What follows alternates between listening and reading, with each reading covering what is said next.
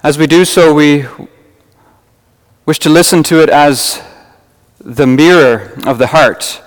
As the Apostle Paul says in Romans 3, verse 20, "By works of the law, no human being will be justified in God's sight, for through the law comes knowledge of sin."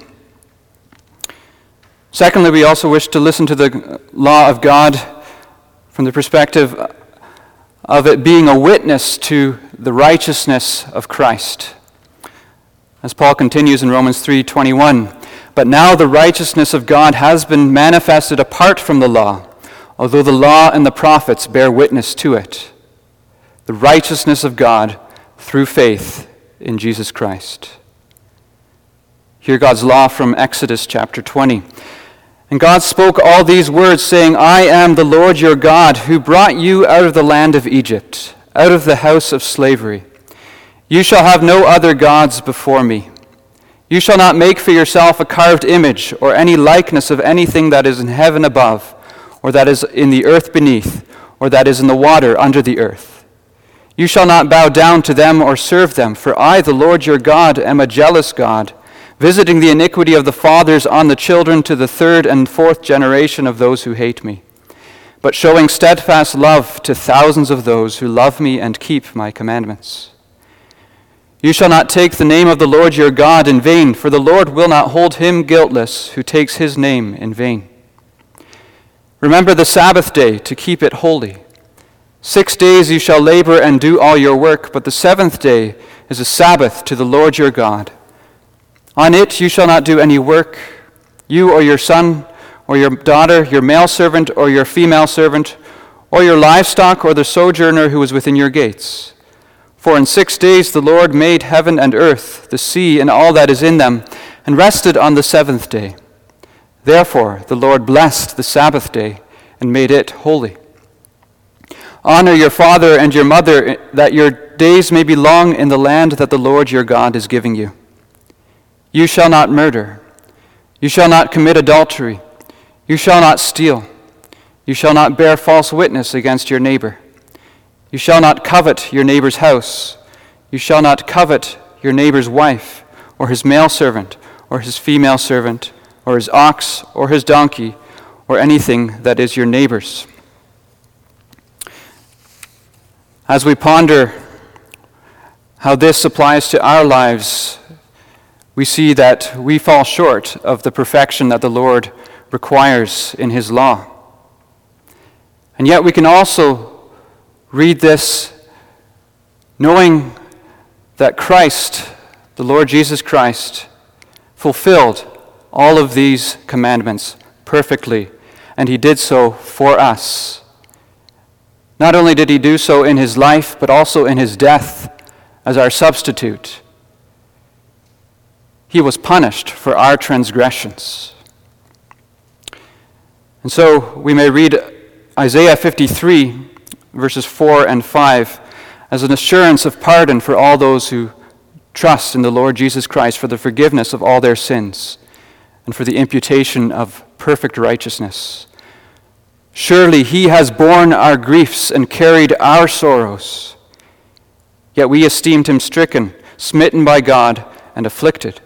But he was pierced for our transgressions. He was crushed for our iniquities. Upon him was the chastisement that brought us peace, and with his wounds we are healed." Let's sing. Please open your Bibles with me to our scripture reading, first from Psalm 23.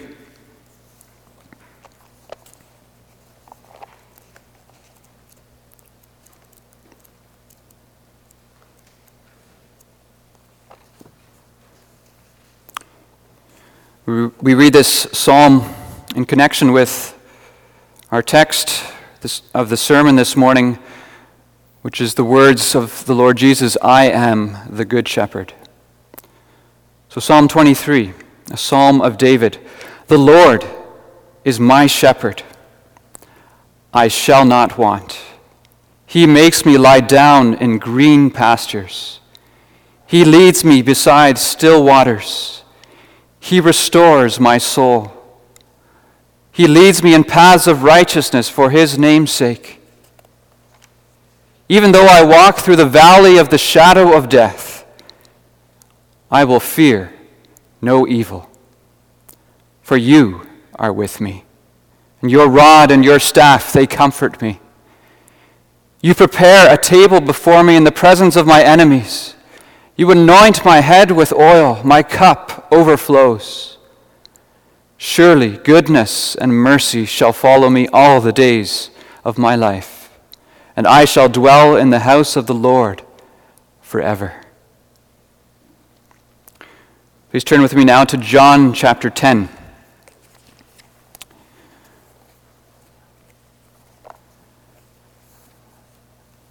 John 10, we'll read verses 1 to 21.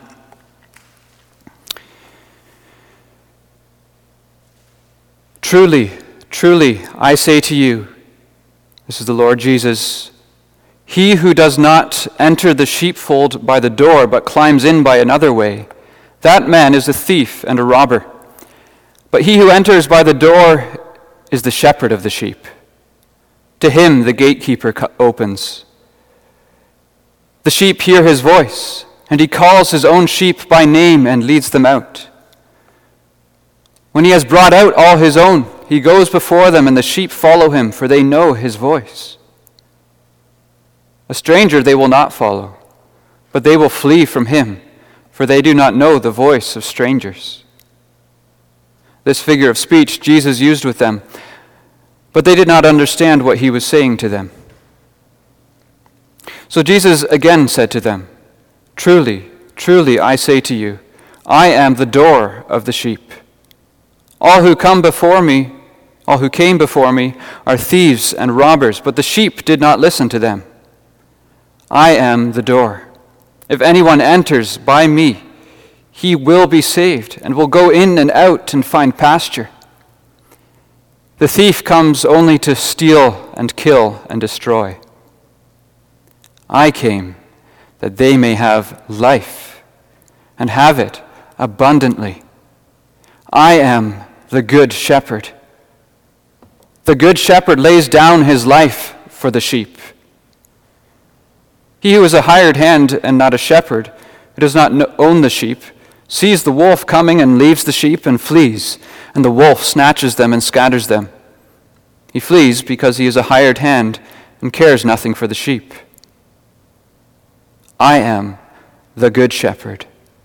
I know my own, and my own know me, just as the Father knows me, and I know the Father, and I lay down my life for the sheep.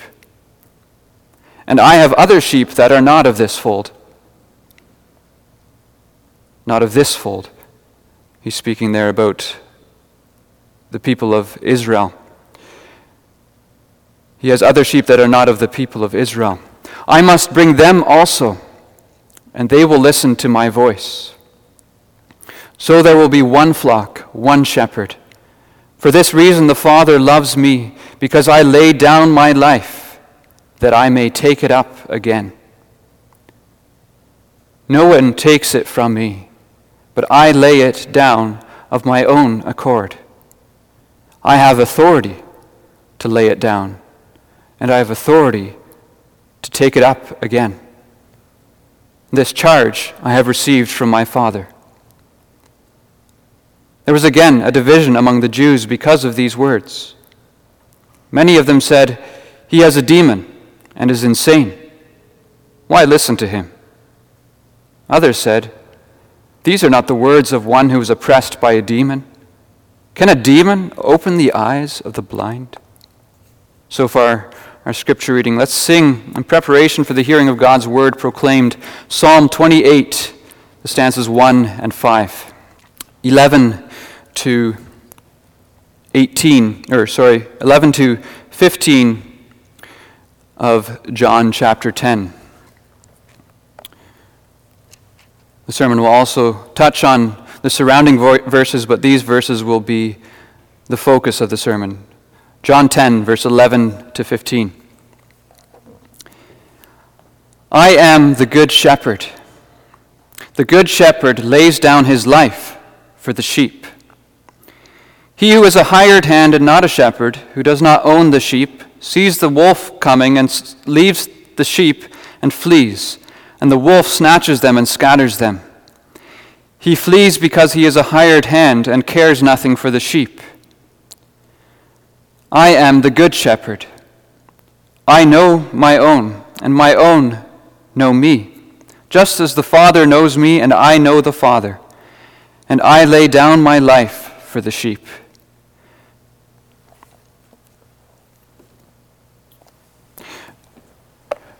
Brothers and sisters in the Lord Jesus Christ, I don't have to tell you that there are struggles and sorrows in this life. I don't have to tell you that there are hurts and hardships. Many of you are acutely aware of this. You're experiencing it right now, or you have just recently. Some of you maybe have been spared a great deal of hardship and sorrow that so many others have not. Your lives have been relatively comfortable so far.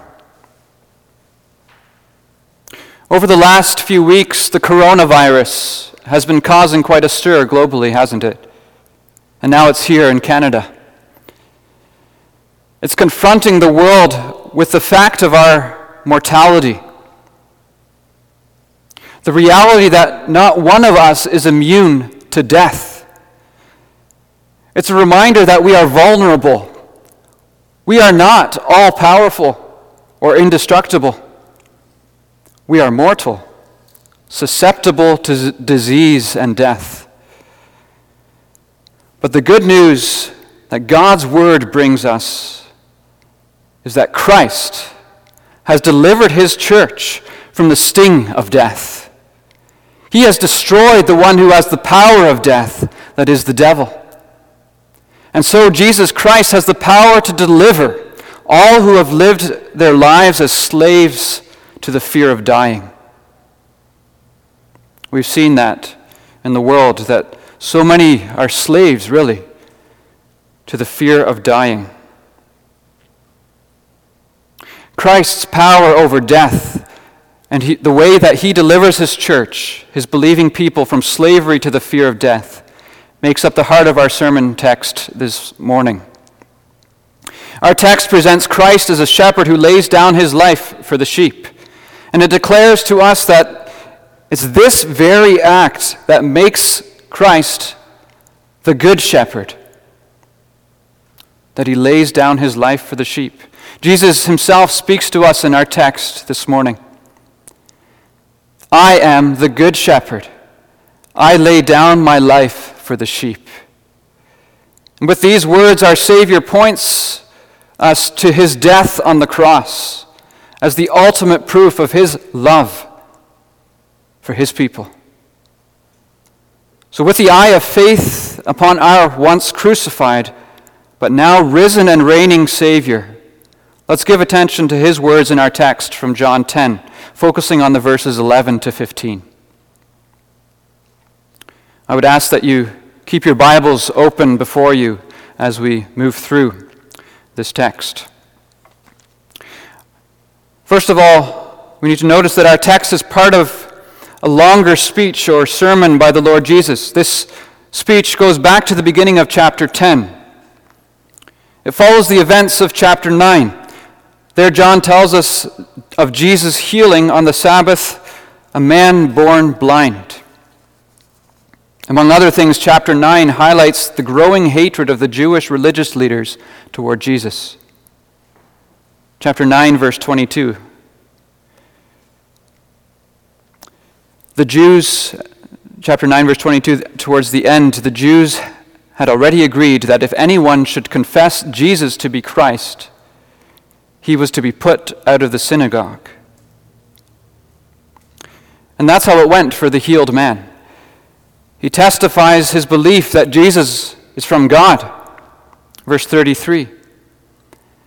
And so the rulers of the Jews cast him out of the synagogue, verse 35. And then from here, the Holy Spirit, by whose inspiration John writes, he turns our attention immediately to Jesus' words in chapter 10. Truly, truly, I say to you, he who does not enter the sheepfold by the door, but climbs in by another way, that man is a thief and a robber. But he who enters by the door is the shepherd of the sheep. Perhaps Jesus is partly critiquing the conduct of the Jewish religious rulers in the previous chapter, chapter 9. There they're acting towards God's people as thieves and robbers rather than as shepherds. At any rate, there's certainly a contrast between how the Jewish leaders are behaving and how they should behave. Do they not see themselves as shepherds of God's people? And yet their conduct is nothing new under the sun of Israel. Long before this generation, the word of the Lord came to the prophet Ezekiel. Ezekiel 34, verse 2, Son of man, God said, prophesy against the shepherds of Israel. Prophesy and say to them, even to the shepherds, thus says the Lord God, shepherds of Israel, who have been feeding yourselves, should not shepherds feed the sheep? Ezekiel 34, verse 6, my sheep were scattered over all the face of the earth with none to search or seek for them. So how would the Lord respond to this situation? Ezekiel 34, verse 10, therefore thus says the Lord God, behold, I am against the shepherds, and I will require my sheep at their hand. I will rescue my sheep from their mouths, that they may not be food for them. So how would the Lord do this? Well, the Lord says that he will do it through the Messiah. Both I myself and my servant David will be their shepherd. Verse 15, I myself will be the shepherd of my sheep, and I myself will make them lie down, declares the Lord God. Verse 23, and I will set up over them one shepherd, my servant David, and he shall feed them and be their shepherd. Now it's hard to miss the similarity between what God says through Ezekiel and what Jesus is saying in John 10. But why does this matter? Well, when Jesus then says in verse 11 of John 10, I am the good shepherd, his language isn't just metaphorical, it's biblical. He's proclaiming that he is the fulfillment of the Old Testament prophecies of Israel's restoration by the Lord's Messiah. Maybe you remember that time when Jesus was in the synagogue in Nazareth, as it's recorded in Luke chapter 4. They gave him opportunity to read from the scroll of Isaiah. He unrolled the scroll and found the place where it was written, the Spirit of the Lord is upon me, because he has anointed me to proclaim good news and the year of the Lord's favor. And then Jesus declared to them, today, this scripture has been fulfilled in your hearing. The significance of what Jesus says in our text is like that. Here it's as if he takes up the scroll of God's word and reads from Isaiah 40. Go on up to a high mountain, O Zion, herald of good news. Lift up your voice with strength, O Jerusalem. Say to the cities of Judah, behold your God. Behold, the Lord comes. He will tend his flock like a shepherd. He will gather the lambs in his arms. He will carry them in his bosom and gently lead those that are with young. And then he turns to Ezekiel 34 and reads, behold, I myself will search for my sheep and will seek them out. I will seek the lost and I will bring back the strayed. And I will bind up the injured and I will strengthen the weak. Then he pauses and looks around. And he says, today these scriptures are being fulfilled. I am the good shepherd. What an impact this should have made on Jesus' listeners. It had been hundreds of years since those prophecies were spoken by Isaiah and Ezekiel to the lost sheep of Israel. Could it really be that this was now going to happen? Was Jesus, the Messiah, the Son of David, that God had promised to send as Israel's Savior and Shepherd. But as we read hints of in our text, most of the Jews at this time were in spiritual darkness. Satan was doing his utmost to oppose Jesus' mission, and the Spirit wasn't yet poured out in Pentecost fullness. So it's not surprising what we read in verses 19 to 21. There was again a division among the Jews. They couldn't make up their minds about Jesus.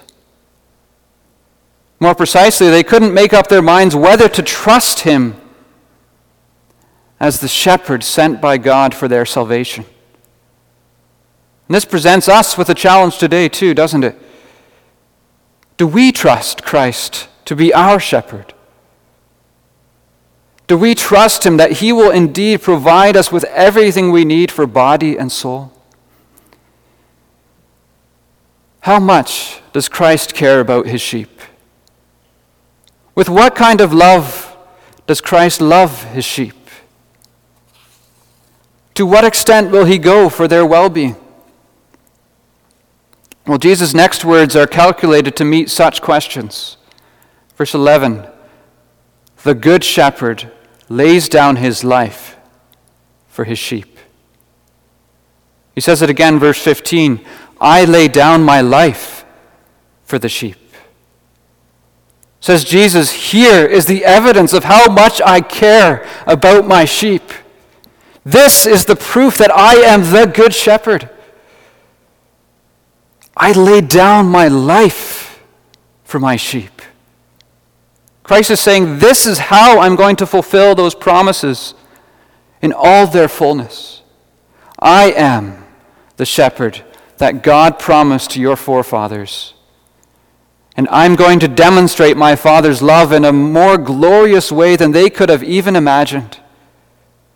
I will lay down my life for the sheep. Brothers and sisters, have you noticed how quickly children develop a sense of ownership? How quickly doesn't a child learn to say, mine, about something? From an early age, we know what it is to own something, don't we? And as we get older, our concept of ownership just gets fuller. And often we value our own possessions more highly than those of others. Jesus appeals to this basic human instinct in verses 12 and 13.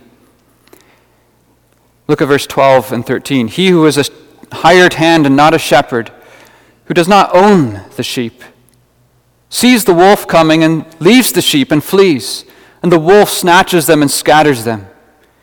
He flees because he is a hired hand and cares nothing for the sheep. He values his own life more than he cares about the sheep. Most people would do the same in his shoes. So why does Jesus mention this? Well, evidently the point here is one of contrast. Is Jesus like the hired hand who has no special loyalty to sheep he doesn't own? Absolutely not. Jesus is not like that. Jesus is like a shepherd who owns his sheep. He cares for the sheep as his very own possession. And yet this is just the beginning of what Jesus is saying. Because he says more than that he is a shepherd. He is the shepherd, the most shepherdly of shepherds. And he is the good shepherd, beyond comparison with the best of shepherds. So what is it that makes Jesus the good shepherd? Says Jesus, I lay down my life for the sheep. Verses 11 and 15. A hired hand won't risk his life for the safety of sheep he doesn't own. A good shepherd might risk his life for the safety of sheep he owns. But the good shepherd doesn't just risk his life. He lays it down on purpose. Not because he owns the sheep, but because he loves the sheep. A good shepherd might lose his life in an effort to protect his sheep from danger, say from a bear or a lion. But that would be an accident. And it might say something about how much he valued his sheep. But he wouldn't go after the lion intending to get killed, would he? That's not his game plan. And it's not the most effective way to look after sheep either. But the good shepherd lays down his life for his sheep. His death is intentional. It's on purpose. And what is the purpose for which Jesus lays down his life? Well, he does this, for one thing, to deliver his sheep from danger. The sheep are vulnerable, subject to disease and death. The good shepherd voluntarily endures death in their place. By laying down his life for the sheep, he acts as a substitute. As it says elsewhere in Scripture, this substitution of life for life elsewhere in Scripture, this substitution of life for life is pictured as an atoning sacrifice, isn't it? Indeed, John 1 verse 29 says that Jesus is the Lamb of God who takes away the sin of the world. Christ, the Good Shepherd, is the Lamb who was slain. The Apostle John combines these two images of Christ strikingly in Revelation chapter 7, verse 17. Speaking of the multitude of the redeemed who pass through the great tribulation into glory, he says, "They shall hunger no more, neither thirst any more. The sun shall not strike them, nor any scorching heat. For the Lamb in the midst of the throne will be their shepherd, and he will guide them to springs of living water, and God will wipe away every tear from their eyes." The Lamb will be their shepherd. And this isn't an accident either, or a chance coincidence. No, Jesus laid down his life as the Lamb of God, precisely so that he would be their shepherd into eternity. Look at the end of verse 10. "I came that they may have life and have it abundantly."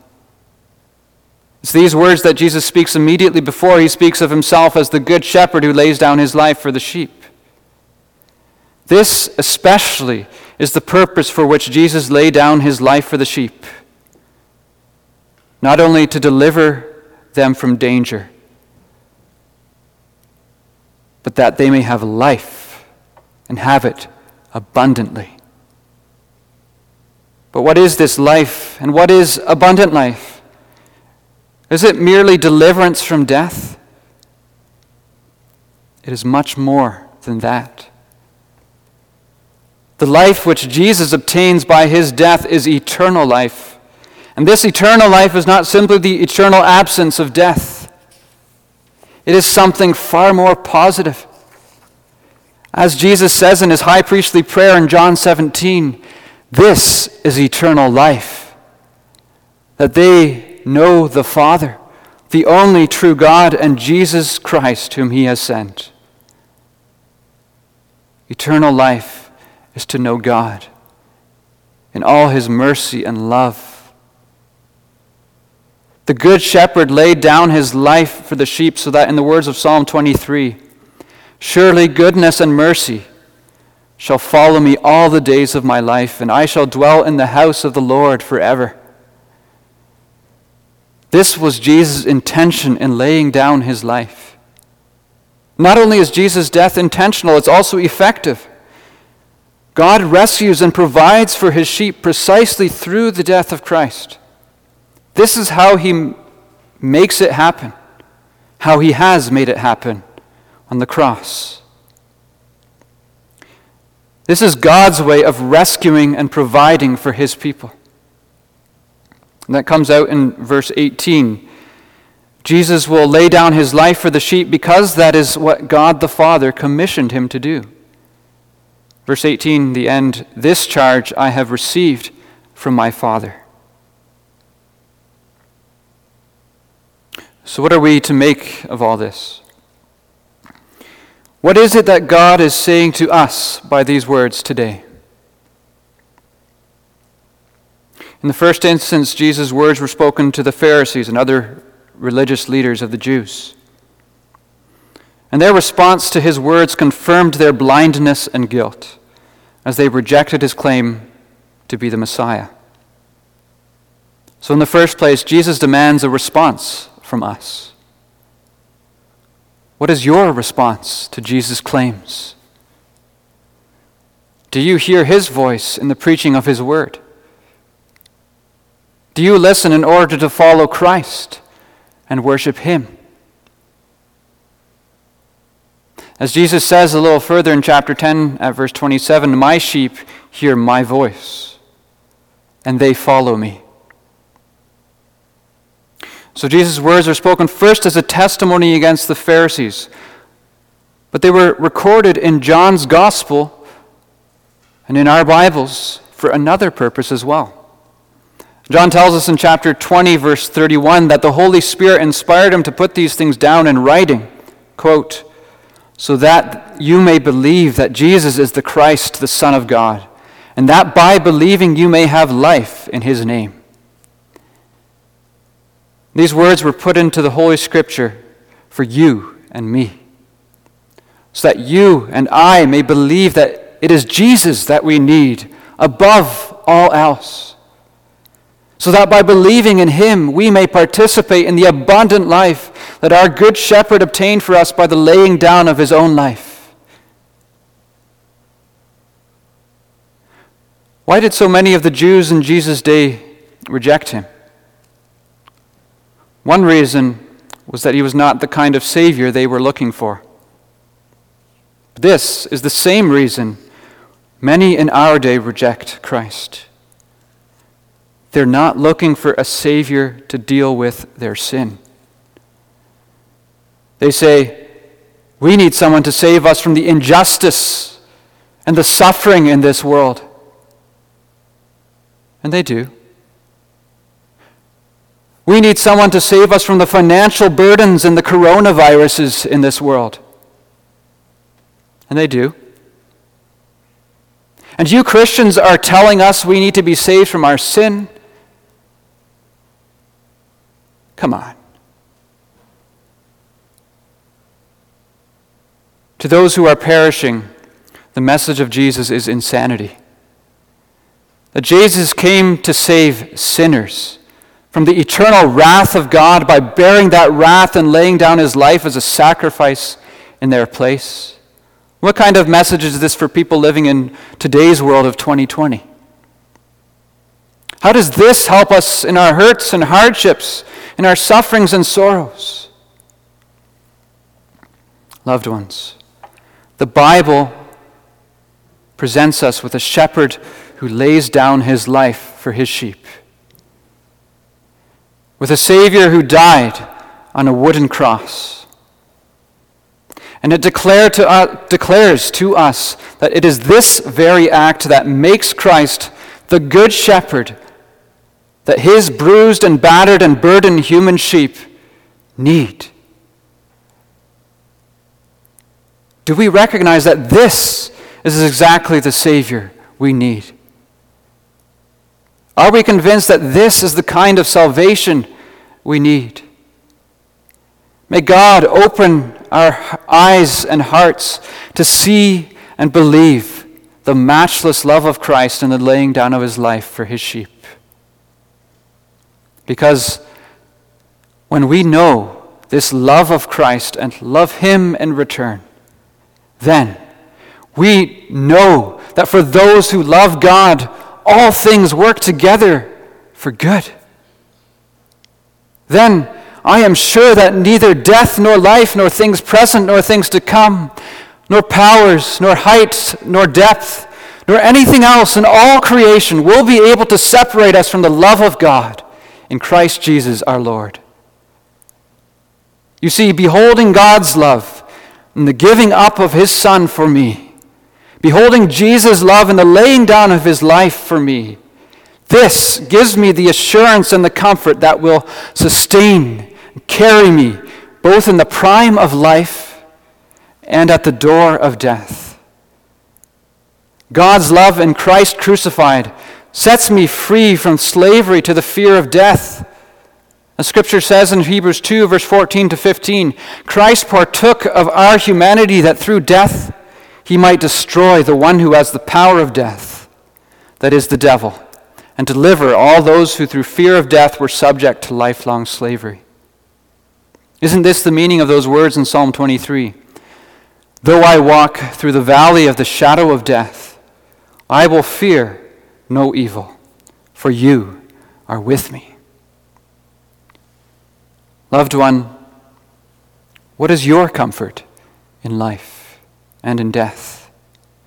Is it that you belong to Christ, the Good Shepherd? You need to know the biblical gospel isn't that you will have health and wealth in this life. Being a Christian won't spare you from disease or death. It won't protect you from the coronavirus.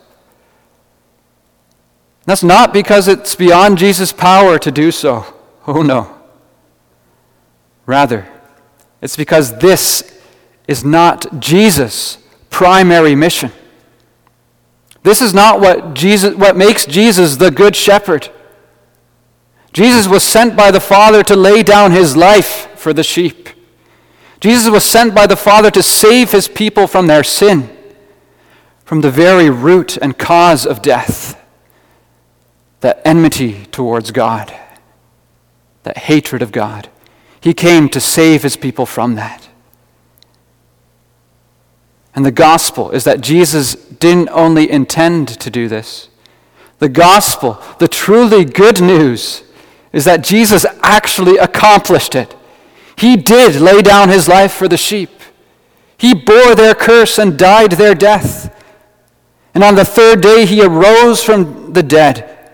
He took up his life again, just as planned, so that now he's ascended to the Father's right hand, and all authority in heaven and on earth have been given to him for the sake of his church. Because of this gospel, because of the matchless love of our Good Shepherd in laying down his life for ours, all who trust in Christ can face both disease and death, knowing, confident, that something far better awaits beyond the grave. Trusting Christ, we may rejoice and be thankful in all circumstances. And the peace of God, which passes all understanding, will guard our hearts and minds in Christ Jesus. Finally, this gospel is such that it is worth sharing, isn't it? The Good Shepherd himself has said, I have other sheep that are not of this fold, and I must bring them also, and they will listen to my voice. Let this be an encouragement to spread the word of Jesus. His sheep will hear his voice. Verse 27, my sheep hear my voice, and I know them, and they follow me. I give them eternal life, and they will never perish, and no one will snatch them out of my hand. Therefore, let us ever take to heart that following the Good Shepherd is the only way of eternal life with God, while those who reject him must perish eternally in everlasting condemnation. May we be his instruments in snatching his other sheep from that eternal fire and introducing them to the abundant life that is in Jesus Christ our Lord. Let us pray.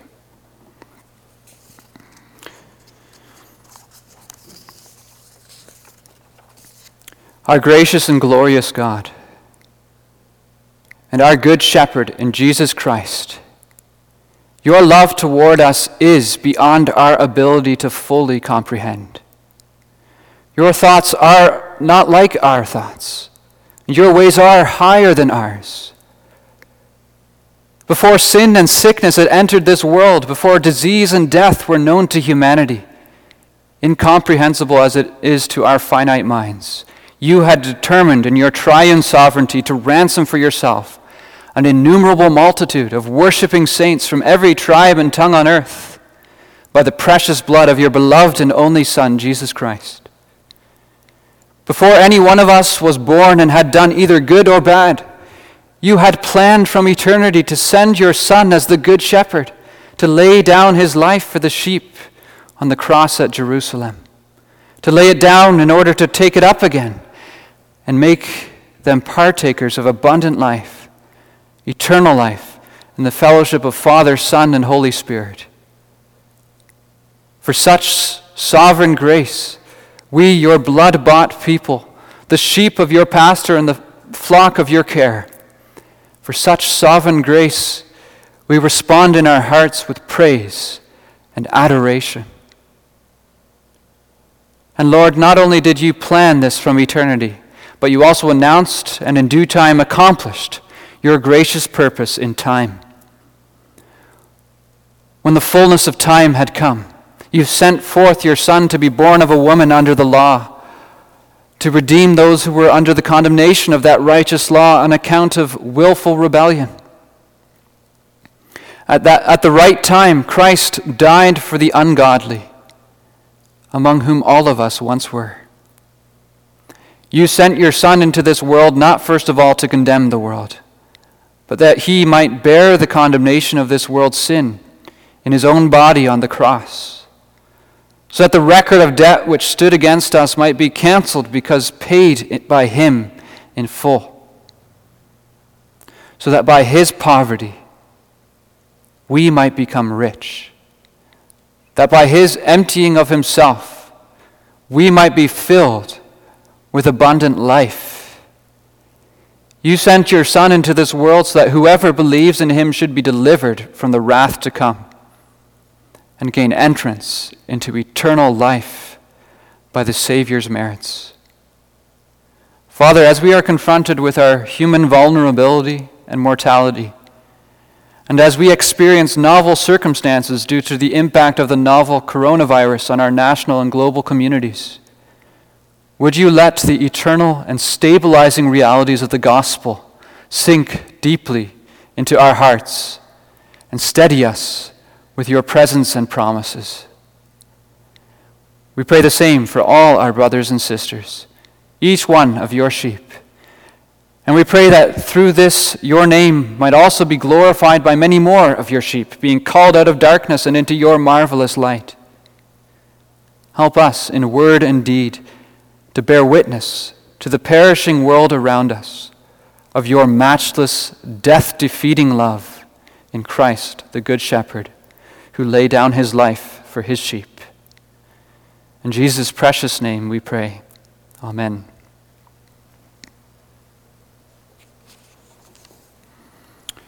Let us sing our Amen, singing hymn 25,